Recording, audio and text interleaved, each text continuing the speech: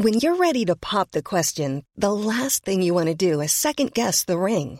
At BlueNile.com, you can design a one-of-a-kind ring with the ease and convenience of shopping online. Choose your diamond and setting. When you find the one, you'll get it delivered right to your door. Go to BlueNile.com and use promo code LISTEN to get $50 off your purchase of $500 or more. That's code LISTEN at BlueNile.com for $50 off your purchase. BlueNile.com, code LISTEN.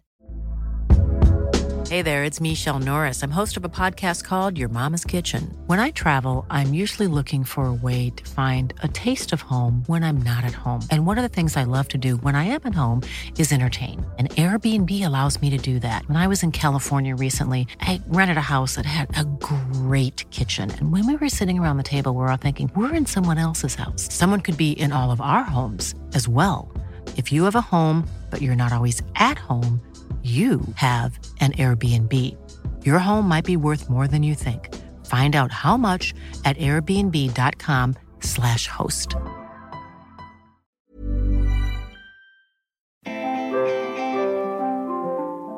Hello and welcome to the Squiggly Careers podcast. I am Helen and I'm joined by my co-host Sarah. Hi everyone. And this is episode 92 of the podcast, so thank you for listening to all of them. I don't know if you've listened to all 92 episodes, but this may be your first, so we should probably give you a proper introduction in a second. But today, our episode today is all around negotiating at work. And in terms of what you can expect for the next half an hour or so, we're going to be covering why negotiation's an increasingly relevant skill in a squiggly career.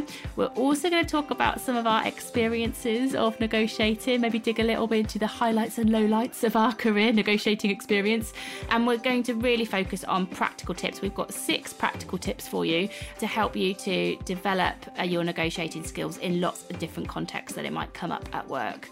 But first, let's imagine this is your first one, so welcome to the Squiggly Careers podcast, and we should probably explain a little bit about what Squiggly Careers are and why we do a podcast on them every week. So Sarah, I'm going to hand that baton over to you.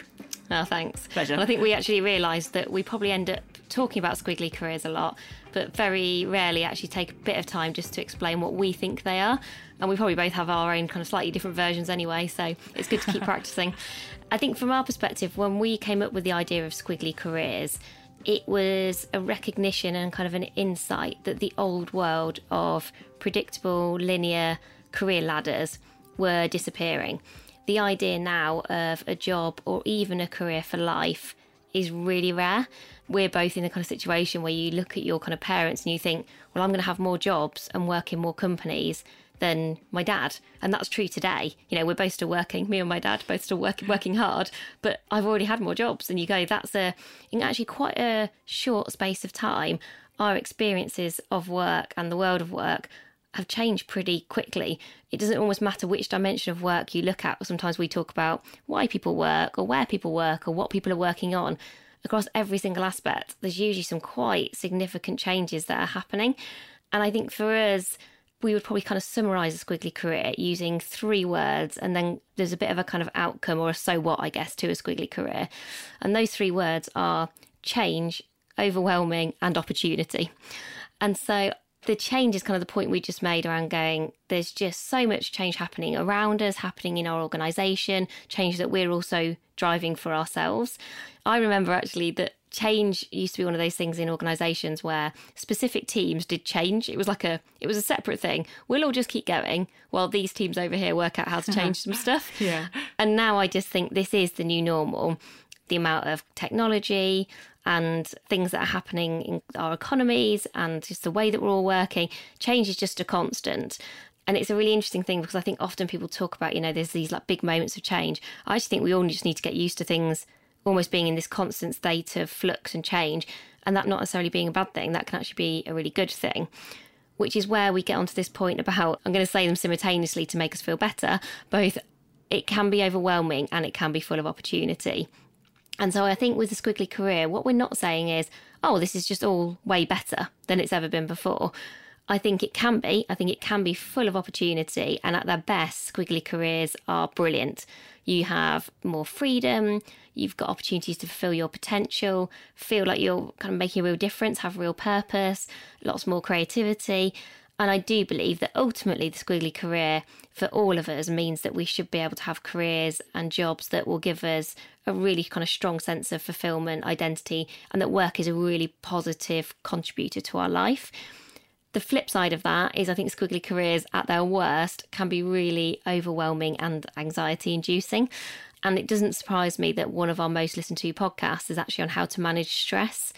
And I think that just gives you a sense for, with all of that change that we started off with talking about in terms of the context, that actually you have this, the kind of the either side of the same coin of going, at one side, when it's all working out, it can be brilliant, but it doesn't take much for it to kind of flip over and then actually feel like, oh, maybe I'm losing control or I'm finding this all kind of a bit much. And that, the kind of so what of those things, which is more kind of describing what everyone's experienced, is this point around ownership. We really believe that there's never been a more important moment to take control and take ownership for your career development and make sure that you've got the skills to succeed, whatever success means to you. And that actually the squiggly career means that you're going to thrive, maybe not every day in every moment. I wouldn't want to guarantee that on our promise to people that, you still have to sometimes, have difficult bosses or different things might happen to you that might not be quite so great. But I do think when you think about the skills and all the different things that we talk about on the podcast, if you start developing these for yourself and really take ownership for it and kind of go, right, this is my career, I'm really going to care about it, invest in it, invest time and kind of energy in it. Actually, it's always those people who I see who, yes, are still having the ups and downs that we all experience at work, but broadly speaking are going, I'm really enjoying what I'm doing. And I think that's what those people always have in common. They've always taken ownership. How did it do, Helen? Was that a good summary? Yes, it was. I think people will definitely know what squiggly careers are all about now. So if we make the point then about squiggly careers and negotiation for today's podcast, why do we think it's becoming more and more important? Well, there are 3 reasons we think this is a useful podcast for you right now in terms of careers. The first is that you are going to be negotiating more often. The fact that we are working longer than ever, the fact that there's much more movement either in your company or outside of your company, there are kind of more points of negotiation now in your career. So we need to develop the skills so we're ready for those negotiation points so that you can start to personalise your career and take advantage of all of the opportunities to do that, whether that's about where you're working or when you're working or how you're working. There's just many more options, so we need to really hone our negotiation skills. So that's point 1. The second point is, in the context of you're going to be doing it more often, we also have to recognise that lots of people don't feel that comfortable about negotiating. I think it's tied up in this financial fear or the idea that it's going to be hard negotiating or that some people are really, really difficult. Lots of people don't really like the idea of negotiating. It's a bit like the word networking. It's sort of loaded with meaning that people don't necessarily find that fun and therefore they avoid or dread it. And so we have to kind of sort of redefine what negotiation is, and therefore we can maybe look at it a bit differently from our skill set. And the last thing is that the way that squiggly careers have now opened up the job market for employers, you don't have to just now work in the local area of the company. They've got much bigger talent pools that they can pull on. That means you're probably going to be competing with more people for your jobs than you were in the old staircase career. And so your ability to negotiate and craft jobs and convince people so that you can get the roles that you want to do also becomes more important. So not necessarily something that everybody loves doing. However, we've got some practical skills and tips for you so that you can develop it, but it's definitely a skill that is increasing in importance the more squiggly that careers get. Yeah, and I think it's one of those words where we do this in workshops sometimes where we say, in negotiation, what are the other words that you would associate with that? And do you see it as a kind of positive, negative or neutral word? I think a lot of people would say scary, that you're going to lose. There would be quite a lot of negativity. Sort of idea. And I think this definition that we found is a really good way to start to think about it, which is by a guy called Jared Cunham, who is a professor of management at MIT. He says negotiation is a source of empowerment. It's how we achieve things in the world. And I think that if someone said to you, well, that's what negotiation is, it's going to empower you, it's going to help you achieve things that you want to achieve. Suddenly just starting with that frame of reference and frame of mind, I think just helps you to think about basically just how relevant it is to your career happiness. So back to that squiggly career point around, what does success look like to you? To be able to make those things happen it is inevitable, I think, that you need to be good at this stuff, but that you can absolutely do it in a way that works for you and that doesn't have to be tied up with some of those things that can feel a bit scary. So let's kick off by sharing some of our stories of negotiation, the highlights and kind of lowlights as Helen talks about them. So Helen, do you feel like you've done lots of negotiation in your career? Would you say it's been a kind of feature of your career so far?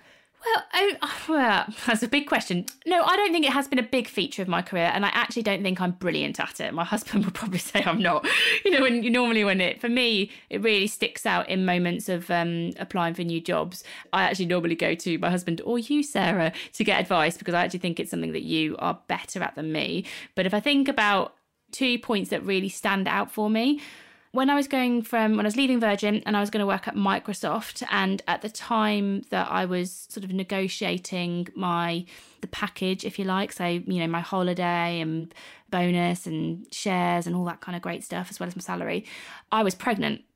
Which meant that because I was joining the company pregnant, they've changed the policy now actually, but when I joined, I wasn't entitled to maternity pay. So it meant that I was going to start at that company, and then for the period of time that I had off for maternity leave, I would have no salary, and other than statutory benefits, there would be nothing. And so I was trying to negotiate various different types on my package so that I kind of wasn't so exposed financially when I joined, because it was a big thing for me. Do I stay at Virgin where I'm going to be more financially secure in the short term because of this, or do I go to Microsoft? And I wanted to make the move, but I definitely had some financial considerations to that.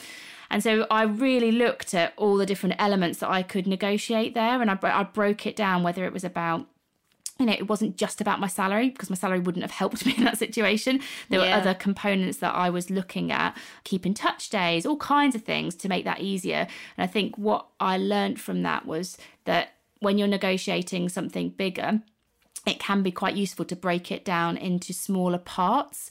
And I also learned as well, I think it's quite useful, as you progress in your career, the negotiating around what your company offers you gets a bit more complicated. Like I remember earlier in my career, like I'm talking after grad scheme, I pretty much just negotiate on my salary. I felt like I just had one thing I could negotiate. And then as I've sort of progressed in my career, the components that I've been negotiating, so holiday, shares, bonus, salary, working patterns, all of that stuff, there's many more kind of elements of it. And I think that gives you a bit more flexibility when you're negotiating, because you can start to trade stuff off. And if someone says no to, well, Helen, you can't work 4 days a week, then I'll say, okay, well, let's bring this thing back on the table if you're not giving me that. So I think I did that quite well. And I definitely learned to break things down.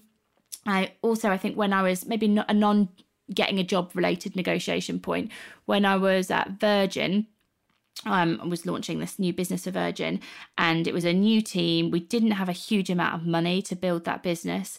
And I remember there were lots of negotiations about, I was sort of heading up marketing, and one of my peers, really great guy called Neil, he was heading up like the development, the technology development of the app. We were building an app, and we used to have debates basically about where the money should go. Should the money, the limited pot of money, should it go on marketing and building the audience and building the community and the awareness, or should it go on the functionality of the actual app? And now everyone's probably sat there going, both, but it wasn't quite that neat. So we had to have regular conversations about where the money should go each time a new pot of money came into things. And I think what I learned from that was that emotion isn't the most powerful negotiation tactic. So if I, for example, was saying to Nia, well, just because it should, and because this is what people love and what they want, and we should, we've got to raise awareness of it, to somebody who is a real logical thinker and who would have spreadsheets and data to support negotiation, my emotion-fueled approach just didn't work. So I think my lesson from that was, you've got to learn who you're negotiating with and understand what's going to resonate with them, because, in that instance, emotion going to a data-orientated person was just it was a lose-lose. It just didn't help us get to a point at which that we could move forward together. It probably just irritated each other. They're my particular moments, I guess, in the last 5 years that really stick out. What about you? Well, I really remember going on a negotiation course, and it was a bit of a rite of passage actually at Sainsbury's. So lots of people sort of went on it when they got to a certain point in their career. It had a bit of a reputation, one of those courses where you're a bit like nervous before you're even going on it. And in my case, it turns out rightly so. But we started with some basically win-lose negotiation. quite aggressive. Basically, one of you does way better out of a negotiation than the other. And some of it they made you sort of do in front of everyone. So it's kind of my worst case scenario. You know, you're making someone do a role play. As a kind of introvert, you're suddenly having to stand up and do this stuff that you don't feel like you're very good at anyway. Negotiating role play. I mean, it's like a double hit. Even now, I'm just like, makes me hot just thinking about it. And with people that you work with, like every day, people, you know, like a few different levels and makes stuff. It worse. So, it was horrendous. I didn't enjoy that. But what was funny was when you were doing the win-lose one. So I was made to get up and do this negotiation, and I hated it so much that I completely froze and sort of forgot to talk. So that's one tactic. Yeah, well, do you know what? It's really funny because quite a few people I still know would have been at that course. And I sort of stonewalled with this guy. But it's not because I was doing a really good negotiating. It was because I was dying inside, going, this is horrendous. I don't know what to say. I just want to leave. So I just really froze. And then I won the negotiation by loads because this guy just got more and more frustrated and angry at me. I mean, it does show that works. But afterwards, I mean, I think I was probably soaked in sweat. I wanted to leave, wanted to go home. It was actually traumatic. And I think at that point, and actually quite a lot of feedback at the end of that course, and the first point of my feedback was, we don't think win-lose negotiation is quite for you. And I was like, yeah, do you reckon? So I was quite scarred by that. And I think that probably reinforced lots of the old perceptions of negotiation, which is why previously I've probably labelled myself as somebody who isn't good at negotiation. Because I sort of had that, it's funny, isn't it, how those moments then influence so much of what you think about yourself and what you're good at. So I came away going, well, that's not for me. It's just not one of the things I'm good at, but that's okay. There's other things. And then actually, I think over the course of probably the last 6 or 7 years, I've realised that I am a good negotiator, particularly where there's kind of a win-win scenario. Yeah. And the thing I think I'm good at is actually putting myself in other people's shoes. So I think before I've negotiated anything for myself, I've always been good at almost scenario planning and thinking through the implications for the other person, the organisation, quite good at thinking about options and possibilities, so not being too black and white in terms of what the outcome might be. Probably because I like reflecting and thinking things through. I sort of go, okay, so this might happen, that would be quite interesting. And I can think through all of that before I start having conversations. So I really remember talking to Sainsbury's about wanting to work a 4-day week, which now probably doesn't sound that controversial, but at the time there wasn't very many people I knew at my level working 4 days. And I wanted to work 4 days so I could do Amazing If, more of this sort of stuff. And most of the time it was people who wanted to work 4 days. It was because they got kids. There wasn't very many role models. There wasn't really a kind of blueprint for how you did this. So it felt like quite a brave thing to do. But actually, I think I could see it from Sainsbury's perspective in terms of going, well, actually, it's quite useful to have some other role models of people doing flexibility in different ways. That's a good thing for them. I'm about to move into a new job. So actually, this could be quite good timing because we can frame and think about the objectives of that job starting from a capacity of a 4-day week rather than a 5-day week, and let's figure out whether that would still work in terms of what the role needs to deliver. It was a kind of good moment in time, and also really practically they can save 20% of their money because they're going to pay me 20% less and I'm an expensive person. And so I think that really gave me the confidence to have the conversation, and it doesn't mean I kind of wasn't nervous, but it did mean that I could go into it understanding that this wasn't just about me, that there was something in it for them too. And I think that just it's such a good tip. You are really good at it. Really, it's like a Sarah super skill. I think. It's a slightly weird one, I think, but it's sort of this idea of being able to kind of hypothesize and just play out different options and possibilities. And I think if you can do that, whether you do that like me, I sort of do that in my head because I am sort of quite a thinker and think in my head. But I think the other way to do it is to talk to somebody about it and try and just sketch people out. Some people are particularly good at helping you do that and asking really good questions. A bit like Helen said, she'll often go to Gareth, her husband, or to me. And probably what I help her to do is to think about all of those things so you just feel, I think, more prepared and more confident. And so now I'm sort of much more comfortable saying, oh, I am a good negotiator. I'm probably not the person to put. There are very few actually win-lose negotiations at work, I would say. I think the ones you sort of see in life, the classic examples were often like buying a car and buying a house. Yeah. So I probably shouldn't buy too many cars and houses. But I think in terms of work negotiation, I'm much more confident now that I can do it and do it well and in a way that works for everyone. So unfortunately, we can't bring you into every negotiation that we have at work, and that would probably help me. Though I'm actually probably going to be negotiating with you in the future, so this is probably not going well for me. I don't know. I not thought of that. That's absolutely brilliant. I might need some tips, Sarah, to improve my approach to negotiation, and it just so happens that we have some. So, but you'll know what I'm doing now with these tips. You'll be like, that's Helen doing tip number 3 from our negotiation podcast. I get you. So we've got 6 tips for you, which we are going to go through, and we think these will help you to maybe prepare a little bit more for negotiations, or when you're in the moment, just think about how you might be reacting to it in a way that might be helpful. So, Sarah, shall I go through the first 3 and then you go through the second 3? Yeah, go for it. So tip number 1 for you is to look for areas of common ground rather than enter into conflict. And actually there's some resources that we'll share which talks about the soft and hard approaches to negotiation and how they can really be quite disruptive. So if I'm hard negotiating with someone else who's hard negotiating, then that results in conflict. And it talks about that in that situation, it is very likely that it is a lose-lose because neither of you are going to back down. And you can look at all the different scenarios in the link that we've got. But the point here is to really pay attention to areas where you and the other person are already in agreement. So, for example, let's say Sarah, she talked about the scenario about working fewer days in the week and changing her working patterns.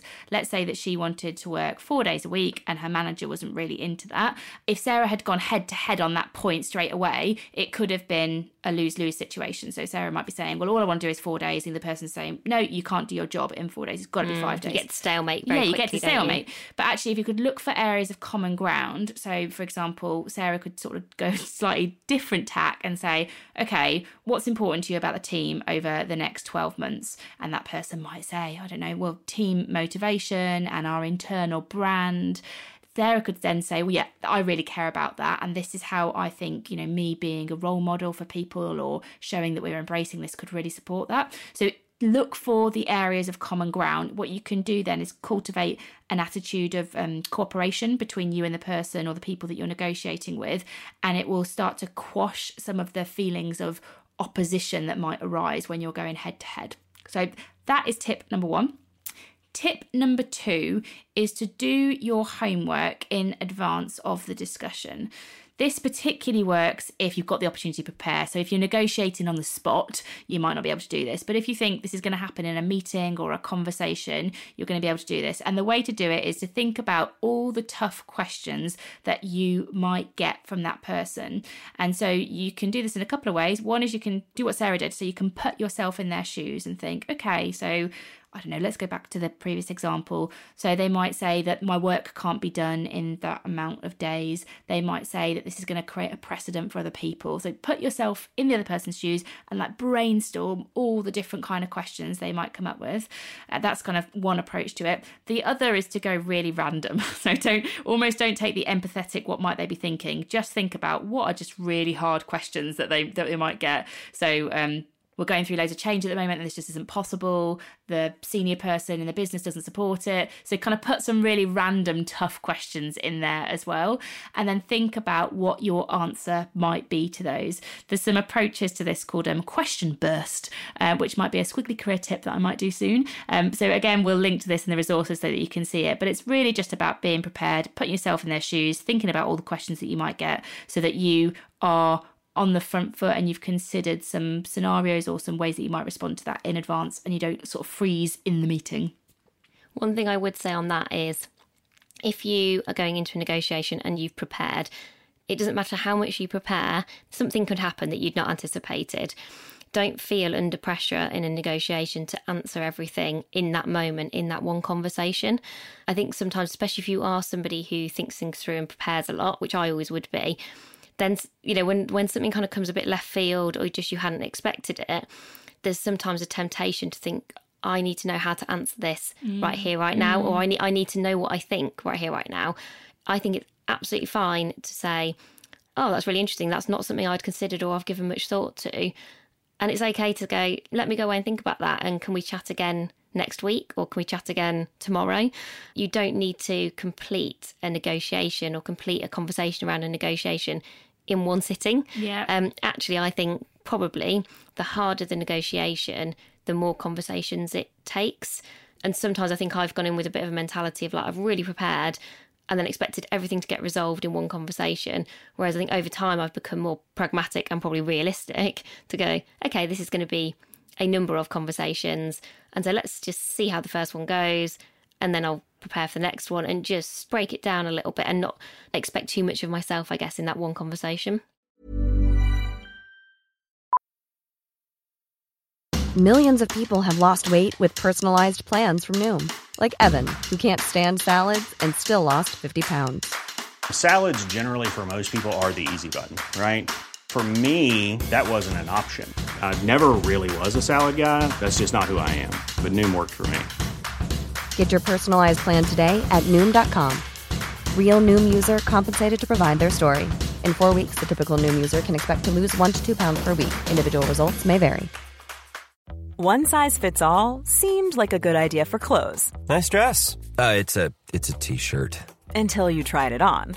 Same goes for your healthcare. That's why United Healthcare offers a variety of flexible, budget-friendly coverage for medical, vision, dental, and more. So whether you're between jobs, coming off a parent's plan, or even missed open enrollment, you can find the plan that fits you best. Find out more about United Healthcare coverage at uh1.com. That's uh1.com. I'm Sandra, and I'm just the professional your small business was looking for. But you didn't hire me because you didn't use LinkedIn Jobs. LinkedIn has professionals you can't find anywhere else, including those who aren't actively looking for a new job, but might be open to the perfect role, like me. In a given month, over 70% of LinkedIn users don't visit other leading job sites. So if you're not looking on LinkedIn, you'll miss out on great candidates like Sandra. Start hiring professionals like a professional. Post your free job on linkedin.com/people today.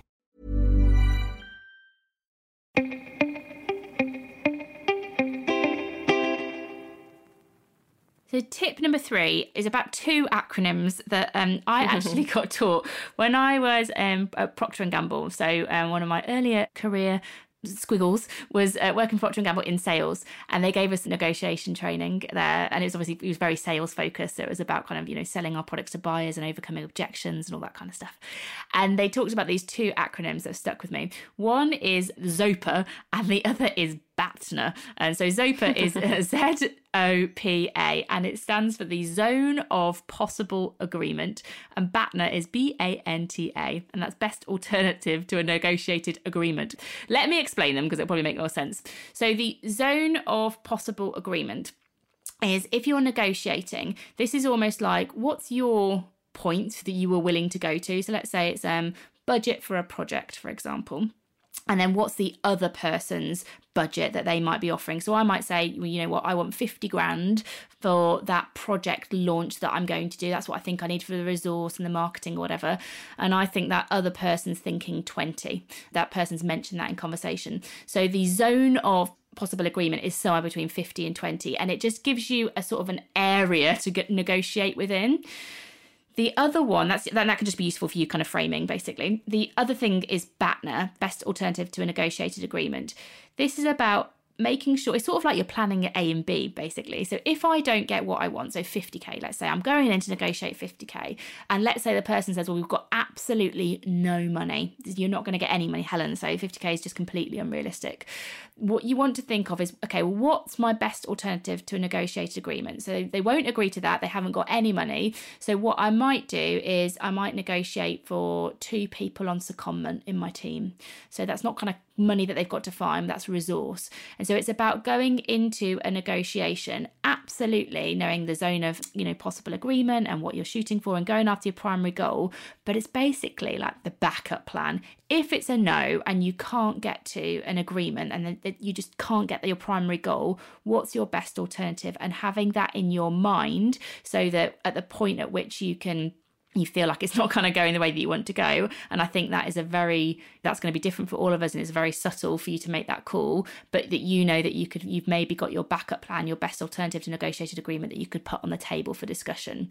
I think it's quite a skill to be able to do it, but It definitely starts with the thinking. So even if in the room you're like, oh, I don't know, when can I bring my BATNA out? And definitely don't say, I've got a BATNA. I don't say it. But I think at the very least, do the thinking. If I can't have this, what else could I maybe negotiate that might bring me some way towards the outcome that I wanted? Yeah, do you know, I think I've worked with one person in my career who I would almost describe as a professional negotiator. She worked in procurement, and she negotiated kind of big partnership deals for the company I was working in. And I was really lucky that I just got to be in the room with her once when she was going through these kind of negotiations. And I was just watching in awe, and you're just oh, this is a whole other level in terms of and she did it so brilliantly and eloquently and elegantly, completely in the way that you would want to. At no point did it ever kind of lose control or get aggressive or anything like that. And I think that's because it was really her super strength. Yeah. That was kind of her thing that she brought to those conversations. So the other thing that can be useful is if you spot people in your organisation, maybe who are in jobs that just necessitate a lot of negotiation, like procurement, like sales, I think sometimes, spending a bit of time with those people or even asking those people for their kind of words of wisdom can actually be really useful. Because I think that was a really important kind of tipping point for me in terms of seeing that lady in action and just being like, oh, okay, that is what amazing looks like. Yeah. I mean, I'm never going to quite be you, but I could be half of you. Which I think is probably, genuinely, that's probably my level of capability is probably about half what she was. She was that good. So tip number 4, separate information from influence. This is a particularly important point if you're negotiating with somebody who's more senior than you. I think often when we're negotiating with senior people, almost everything they say can come across as all being facts. This is all, as soon as someone says something, it's well, this is true. And it's just making sure that you're kind of pausing to really reflect on, is it their point of view, which is still valid, or their opinion, and that's still useful to know, or is it actually information? So if I was negotiating for a 4-day week, for example, if somebody then said to me, who was more senior, my boss at the time, oh, well, people just don't work 4-day weeks, it's just not a thing that happens. Okay, is that actually true, or is that just that person's perspective? Or they might think it's true, they might not have seen that other people work 4-day weeks, but you might actually know that people do. And so it's just making sure that you're kind of pausing for thought, really listening to what people are saying. I think that's probably the key in these conversations, because when you are with somebody senior, it's always hard, isn't it? If they're your boss, hopefully you respect them and you want to listen to what they've got to say.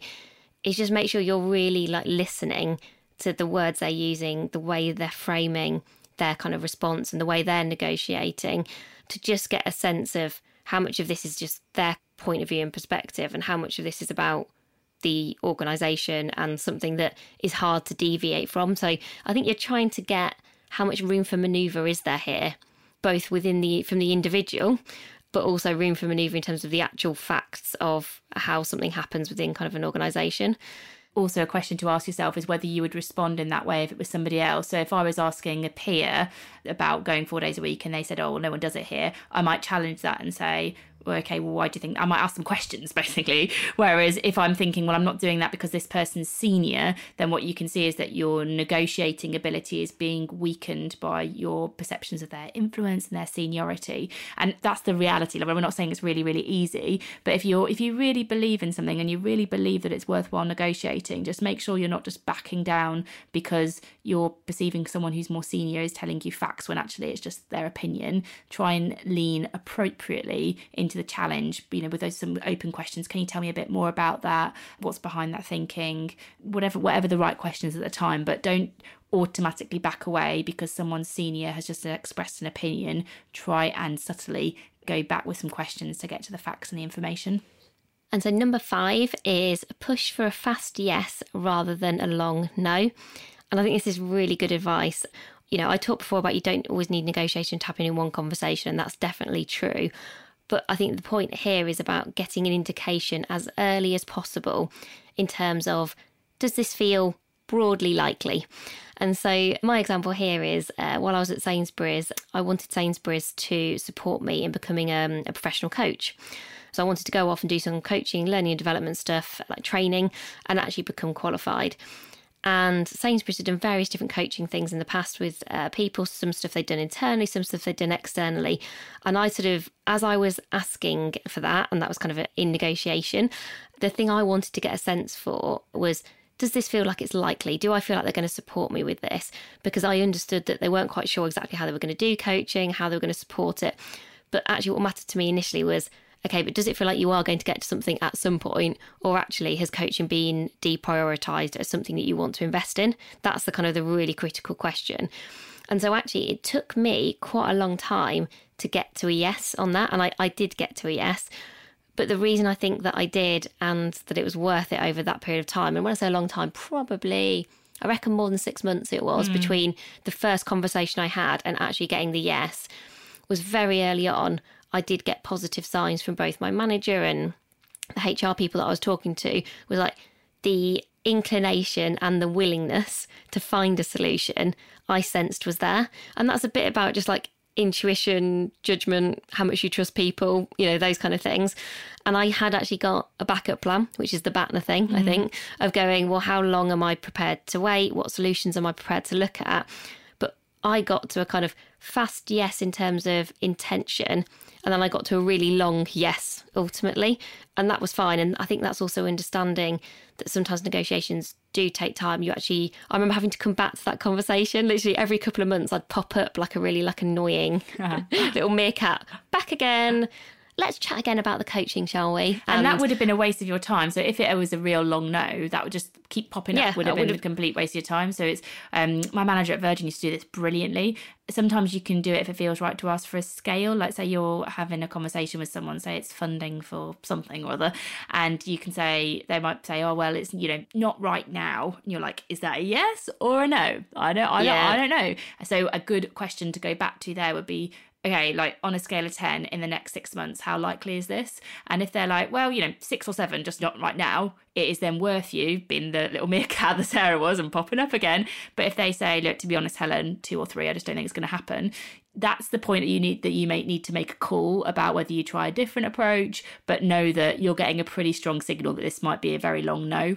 Yeah, and I think there's a good article from American Express that we're going to put in the resources about just how to quickly get to that yes. Yeah. I think it's just about asking some smart, and I would say actually you've got to ask some direct questions, which isn't always necessarily my strong suit. But I do think, you know, you can talk more conversationally, which would always be my preferred kind of style. But it's knowing when you do need a direct question, which is almost like not an open question, it's quite a closed question. It's almost like the scale thing is the answer has got to be something between 1 and 10. Yeah. Or there has to be a bit more of a yes or a no. You are trying to pin somebody a little bit to going, you know, that might even be their perspective rather than kind of information. But that is really useful intel for you to kind of build from and to be realistic about, because sometimes you negotiate and you don't get what you want, but it's better to work that out sooner rather than later.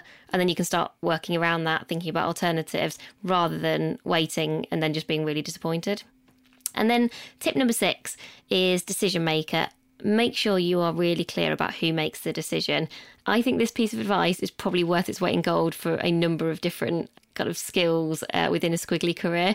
And actually I saw someone do it brilliantly today. I actually got an email. Yeah, I did. I actually got an email from somebody that we might be working with for the advertising agency I work in, who we might be developing some stuff together on actually like training and development. And she just wrote a really clear, really direct email to me and just asked the question, like, who will make the decision as to whether we progress? Is that you or is that somebody else? And that's a really fair question. Brilliant question. Because I'm a managing director of the company, but I work for founders. So basically she's going, is it me or is it somebody else or is it both of you? But she did it in a way I didn't feel like she was challenging me unnecessarily or being overly aggressive or anything. She was just going, it's almost like help me understand how the decision is going to get made. Who do I need to influence? And I was just like, oh, do you know what? I rarely see people asking that question. And it's a really good question to ask. And it stops you wasting time. Yeah. So let's say I go back to her and say, well, actually, it's not me. It's one of our founders. She'll think, right, well, there's no point in her spending loads of time with me if ultimately I'm not the decision maker. If I say, well, actually, it'll be my founder who sort of ultimately decides, she might want to work with me a bit to get to a good proposal or something that we think will be useful. But very quickly then she'll want to have the conversation with him because she'll go, okay, well, that will then help me get to the kind of the yes or no quicker, back to kind of the previous point. So I think it's okay to ask if you're not sure. Sometimes I think, when you're doing, often I've negotiated for like training stuff, is your decision maker your boss or is it HR? Yeah. Or is it both? Especially if you're in a kind of bigger organisation, I think that can be really relevant. And that's not always the same in every team, I've found. So some teams, it's the manager. Some teams, it's HR. Sometimes it's a combination of both. So just like figuring that out. If it's budget holders, Helen's examples on if you're asking for cash. Again, just knowing how that ultimately gets to a yes or no is just really helpful. So I think it's a really good strategy and a question. I don't think I've ever asked it. I know, it's brilliant. It's really nice and succinct. It's lovely. But it was just so interesting that I got it in my inbox today and went, oh yeah, that's really good. We're doing a podcast on that today. And you mentioned influence there, and we talked about information and influence earlier. I think this negotiation and your influencing skills do go hand in hand. We have done a podcast on this. It's podcast 68, and it's how to be influential. So if this is particularly maybe like pertinent to you right now, and you haven't memorised every single one of our 92 podcasts, then go to episode 68 of the Squiggly Careers podcast and maybe have a listen to that one because it might help you as well.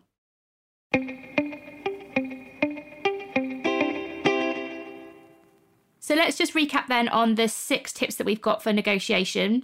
The first one is to look for common ground rather than entering a position of conflict. The second tip is to do your homework, prepare those tough questions. The third is to think about your ZOPA and your BATNA and go listen back if you can't remember what those acronyms stand for. The fourth is to separate information from influence. The fifth is to push for the fast yes rather than the long no. And the last one is be really clear on who is making the decision. So we hope those tips have helped you. Please share this podcast with somebody if you know that they've got a big negotiation coming up, because it might be something that could help them. Thank you as well. We say it quite often, but it's so important. Everyone who spends the time reviewing us. I did a bit of a post on Instagram recently with all the 5-star reviews, and we don't take them for granted. Like, we appreciate your time doing the reviews for us on podcasts. Not at all. It's the best part of my day. It's amazing. So yeah, we really don't take it for granted. We really appreciate it. Your comments it's so interesting to hear how helpful this is to people, and whether you stick us a review on iTunes, which helps us to reach more people, or you drop us an email at getintouch@amazingif.com. We read all of it and we really, really appreciate it. So thank you for that. A couple of other things just to make you aware of. We are running an event in August, on August the 8th. It is Growth Mindset in Action. It is in London. We are looking to do events outside of London. We obviously do events in Amsterdam as well, but this one is in London. If you want to come along, and if there are still tickets left when this podcast goes live, then head over to our Instagram page. In the bio of our Instagram, there's a whole load of links actually. So if you click on the link in our bio, it will take you through to Eventbrite where you can find the tickets. And I'll also, just to make it easier for you, when I post a description on our new website, which I'll come on to in a minute for this podcast, I'll also put a link in there if you fancy coming along to Sarah and me running our Growth Mindset in Action session in London on August the 8th. Head either to the website www.amazingif.com and look for this podcast post, or click on the link that's in our bio in Instagram. And as I've just mentioned by website, we have a new website. Hooray! It's been a bit of a project, let's say that, for various different reasons, but it is now live. We have been through it ourselves, but I think we've been so close to it. If you've got feedback, you think it could be improved, we don't have this website to help us. It's really to have resources for you so that you can find information about the podcast, so that you've got blogs that might be useful for you. We've got an online course that we've put on there that we're sort of trialing as we're thinking about how we do more online different materials to help you. So please go have a look at the new website, go click around it. If you spot anything that's wrong, or you think there's anything that's really good or that could be improved, then just drop us an email. We are open to all of your feedback. The what works well and the even better ifs are always super helpful for us. And next week, what are we going to talk about, Sarah? So we're going to talk about freelancing. So we've had this requested as a topic quite a few times from different people. I think people who are interested in potentially doing freelancing in the future, so have it in mind as a potential squiggly career option. People who are already freelancing, maybe people who part freelance and then kind of do other things as well. Just that whole world, I think, has really exploded over the past couple of years. And I see so many people writing about it in a really interesting way in terms of how do you negotiate and navigate your way, very relevant to today's topic, through the kind of freelancing world. Because even the people I see talking about it, it's a real minefield in terms of all the things that you have to learn to do, because often people freelance and they're taking a skill set that they're brilliant at and then just offering it up to multiple companies rather than to just one company. But I think now, and having talked to quite a few people who do freelancing, it's so much more than that. And I think there are pros and there are cons. So we're going to try and get some people who are real kind of experts in freelancers to join us as well, because neither of us have spent very much time freelancing. We've sort of done some kind of extra work and things that would be close to freelancing, but we don't feel like we're real experts in this area, but we do know some people who are. So we'll get people to join us for that, and hopefully that'll be really interesting as a topic. I know that I'm really looking forward to it. I think it'll be fascinating. And over the coming weeks and months, we have some brilliant podcasts lined up for you. We do. We've got guest speakers that we are so excited about. We're so lucky we get to go and talk to them, and we can't wait to share all their words of wisdom with you. We've got stuff on LinkedIn. We've just got loads of great stuff in the pipeline. So thank you for listening. Please share if this is a helpful podcast for you. We have got some great stuff that we think you will enjoy too. So that is it for this week. We'll leave it there, and we'll be back with you next week for freelancing. Bye everyone. Bye everyone. Thanks for listening.